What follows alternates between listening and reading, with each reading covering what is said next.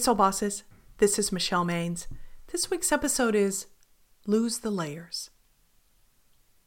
Are your 2018 intentions materializing in a stop-start way where you feel like you're all over the board? Relax. The antidote is to get your energy back in balance. Not balanced like a world-class gymnast or house of cards. Think stable, strong, and steady. We'll talk about how to do that in the April series, Energy Balancers. Energy matters because we're creating all the time. It's up to you whether you want to direct your time toward what's for lunch or an artistic masterpiece. Using energy in an intentional way sounds easy until you factor in your personal history, which may be filled with disappointment and pain. Finding balance starts by transforming those blocks into powerful wisdom, a key Soul Boss tenet. I learned about handling blocks the hard way when my washing machine overflowed. There was good news and bad news.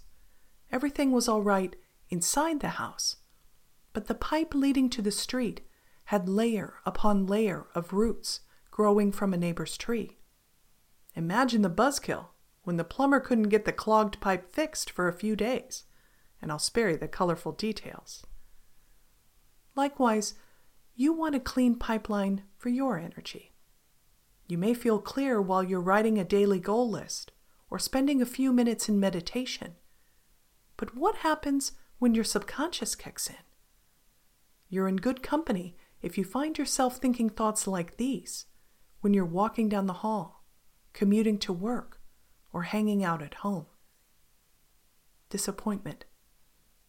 What's the use? It didn't work out before. Resentment. Why does someone else get all the good breaks? Rejection. No one gets me. Or, I have trouble connecting with people. People always dump on me and betray me. Uncertainty. I should get going, but I'm just not motivated. Letting those unproductive, silent scripts run in the background every waking hour is like fertilizing the small roots tangled up in my pipe.